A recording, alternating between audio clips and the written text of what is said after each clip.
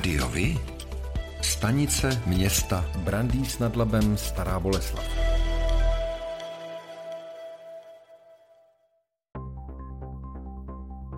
Pro volby do zastupitelstev obcí, které se budou konat 23. až 24. září, bylo v Brandýse nad Labem Staré Boleslavy zaregistrováno celkem 6 kandidátek. O post starosty se bude potřetí ucházet současný starosta a bývalý ministr obrany a náčelník generálního štábu Vlastimil Picek na kandidátce podpory občanů. Lídry ostatních uskupení jsou samí muži, současně zastupitelé. Za ODS je to živnostník Jan Chleboun, za Českou pirátskou stranu Marek Řebíček, ředitel dřevařské společnosti. O hlasy voličů bude usilovat i Tomáš Nekola, datový analytik v čele hnutí Zdraví, sport, prosperita. Vy jste město vede Jan Jirovský, ekonom, a v neposlední řadě z první příčky kandiduje místostarosta Petr Soukup, a to jako lídr hnutí Naše dvojměstí. Další podrobnosti a zajímavé informace připravujeme. Sledujte volební zpravodajství Rádiovi. V Brandýse nad Labem se od čtvrtka 1. září koná v zámeckých zahradách 4denní Free Festival. Součástí akce budou koncerty, festival jídla a doprovodný program. Letos poprvé zařadili pořadatelé na neděli festival s 10 převážně rockových kapel z Polabí, a to pod názvem Polabský podzim. Akci, na kterou loni zavítalo zhruba 15 000 lidí, pořádá spolek Free Festival. Město přispělo částkou 250 000 korun. Část výtěžku ze vstupného a prodeje občerstvení darují pořadatelé na některé z místních sociálních projektů. V předchozích ročnících podpořili například azylový dům pro matky s dětmi.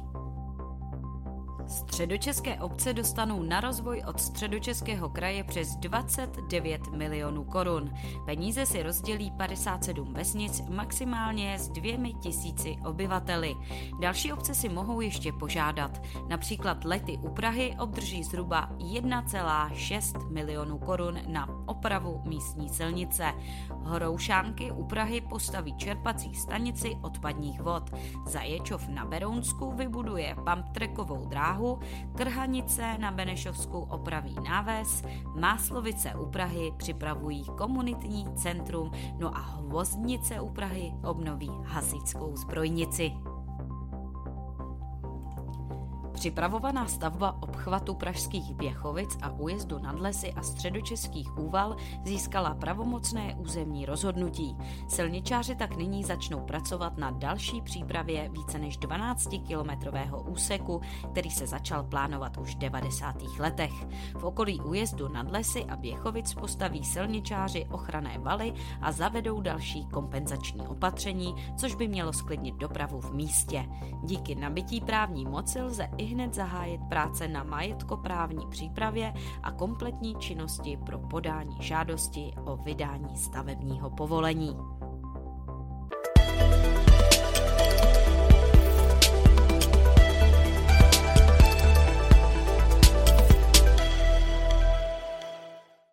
Středočeský kraj od září mění provoz školních spojů. Důvodem je snaha předejít komplikacím při dopravě dětí do škol.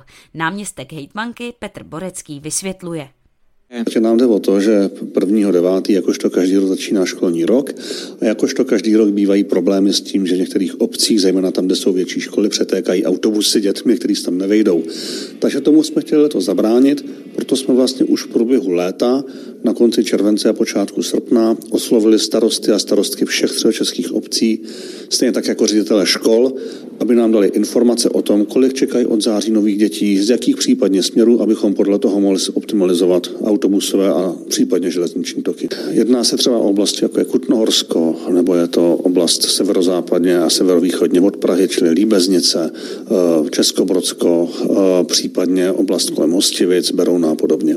Posílení přetížených linek je řešeno buď to zkrácením intervalů, ve kterých linky jezdí, nebo nasazením větších kloubových autobusů. Lidé v létě ve středních Čechách začali po 2 covidových letech pozvolna znovu vyhledávat tradiční turistické cíle. Například u památek je ale návštěvnost v letošním létě oproti roku 2019 stále výrazně nižší. Ubytovacím zařízením i památkám chybí zahraniční hosté. Sezonu si naopak chválí provozovatel bazénu a zoologické zahrady. Nejnavštěvovanějšími památkami ve Středočeském kraji jsou podle ní hrady Karlštejn a Křivoklát a zámek Konopiště. Na Karlštejn zavítalo letos v červnu a červenci téměř 42 000 lidí. Před 3 lety to bylo o 1/3 víc. Celé září by podle dlouhodobé předpovědi zveřejněné meteorologii teplotně nemělo vybočovat z normálu. Dlouhodobý průměr v tomto období je v Česku 14,5 stupně Celsia. Během předpovídaného období se nepředpokládají výraznější rozdíly mezi týdenními průměry teplot, ale v souladu s nastupujícím podzimem budou průměrné teploty zvolna klesat. Dlouhodobý průměrný srážkový úhrn je v tomto období 60 mm.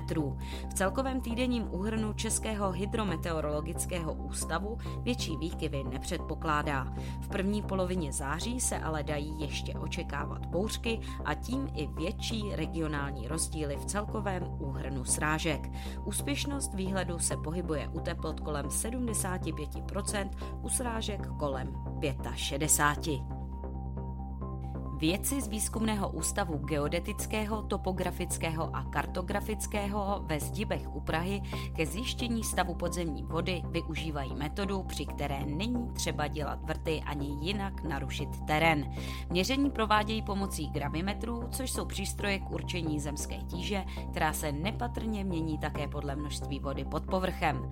Metodu může ústav nabídnout každému, kdo potřebuje sledovat například podzemní vodu v přírodní rezervaci, v historické lokalitě a taky na jakémkoliv místě, kde se nehodí připravovat monitorovací vrty. Náklady na měření za několik let jsou obdobné jako u vrtů. Středočeské nemocnice by rády zachovaly komfort pro pacienty a doufají, že nebude nutné omezovat vytápění kvůli nedostatku paliva v teplárnách. Ministerstvo průmyslu a obchodu v navrhované vyhlášce stanovuje teploty pro jednotlivé druhy budov a místností. Třeba v nemocničním pokoji má teplota klesnout z 22 na 20 stupňů, no a v ordinacích ze 24 na 20 stupňů Celsia. Mluvčí příbramské nemocnice Martin Janota k tomu řekl, že teplárna, na kterou je připojena příbramská nemocnice, využívá ke spalování dřevní štěpku, není tedy jisté, zda se jí připravovaná vyhláška bude týkat. V případě nutnosti by jistě dokázali v tomto duchu upravit svůj provoz, pevně ale doufá, že k tomu nebude muset nikdy dojít.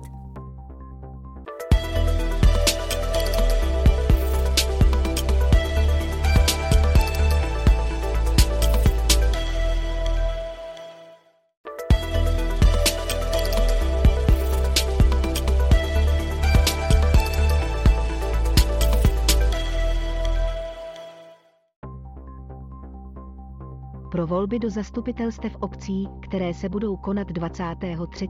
až 24. září, byly v Lázních Toušeň zaregistrovány 4 kandidátky. Starosta Městyse, daňový poradce Luboš Valehrach se pokusí obhájit mandát z první příčky kandidátky Starostové a nezávislí. Druhý je Radim Bělík. Dobrá volba pro Toušeň má v čele Miroslava Koderu, jednatele společnosti, a Helenu Dudovou. Nezávislí kandidáti za Lázně Toušeň vsadili na vědeckého pracovníka Jana Králíka a Janu Hadrbolcovou. Občanská demokratická strana má lídra Michala Cimka, referenta, a na druhé příčce Petra Koníčka. Další podrobnosti a zajímavé informace připravujeme. Sledujte volební zpravodajství Rádio Vy. Pro volby do zastupitelstev obcí, které se budou konat 23. až 24. září, byla v Jenštejně zaregistrována 1 kandidátka.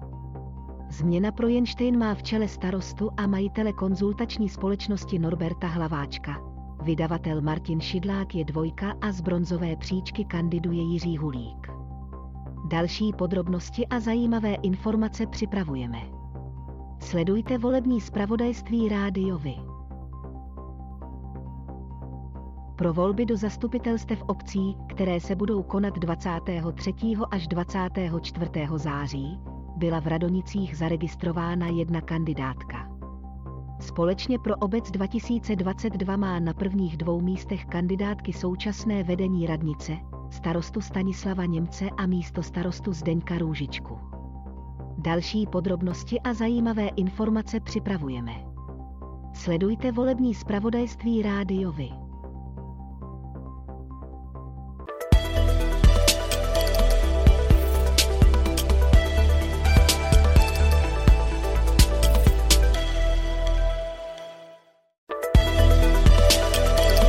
Sport.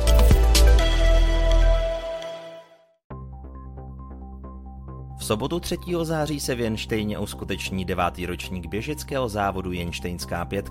Zájemci se budou moci utkat v běžeckém klání v 7 vyhlášených kategoriích odstupňovaných věkem závodníků a délkou trati. Hlavním bodem programu bude běh na 5 kilometrů. Akce startuje v 11 hodin na obecní louce pod hradem v Jenštejně. Na návštěvníky čeká i bohatý doprovodný program a občerstvení. Závodníci mohou využít předregistraci přes formulář na webové stránce závodu. O tom, jak hrála Sparta se Slavií, se dozvíte všude. Ale o tom, jak hráli mladší žáci právě z vaší obce, málo kde. Chceme nabídnout sportovní zpravodajství přímo od vás, z vašeho města, z vaší obce, z vašeho klubu.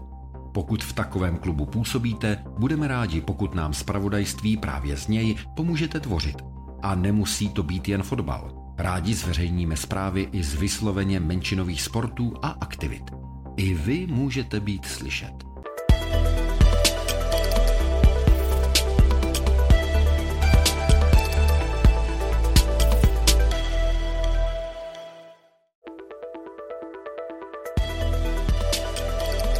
Rádio Vy, kalendář akcí.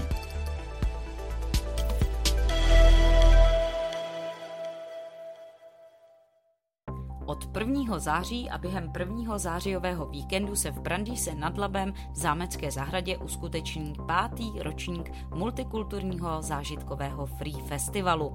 Akce nabízí aktivity pro celou rodinu. Součástí festivalu bude show, noc filmové hudby, food festival s doprovodnými aktivitami pro děti i dospělé nebo polabský podzim. Ten nabídne návštěvníkům řadu hudebních vystoupení, promítání a taky dětské atrakce. Pořádáte kulturní, sportovní nebo společenské akce?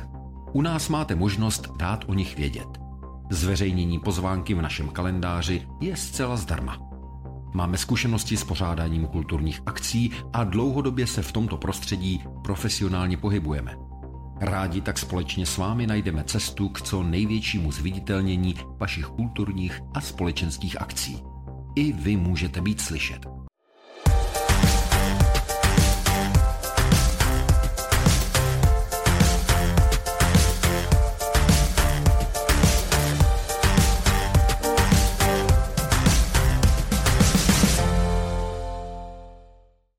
Středočeské muzeum v Roztokách u Prahy otevřelo novou multimediální expozici s názvem Archivita stopami věků.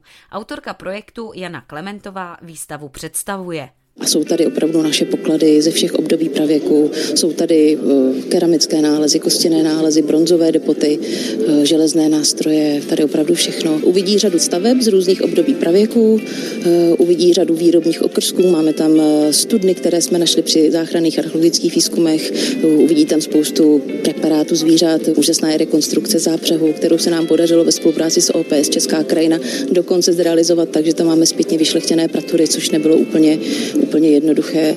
Moderní prvky jsou právě ty technologické výstupy, počítačové perspektivy, holografické projekce. To je přesně to, co vlastně každou tu jednotlivou stavbu dokáže oživit takovým způsobem, že vlastně na to doufám, návštěvník začne pohlížet jako jiným způsobem než na běžnou rekonstrukci.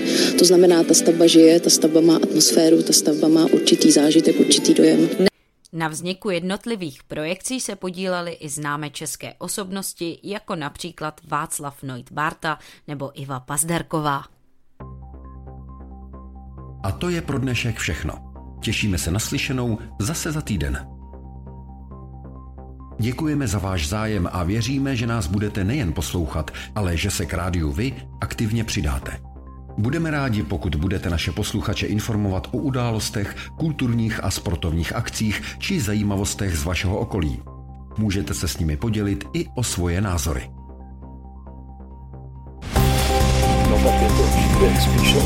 Rádio Vy. I vy můžete být slyšet.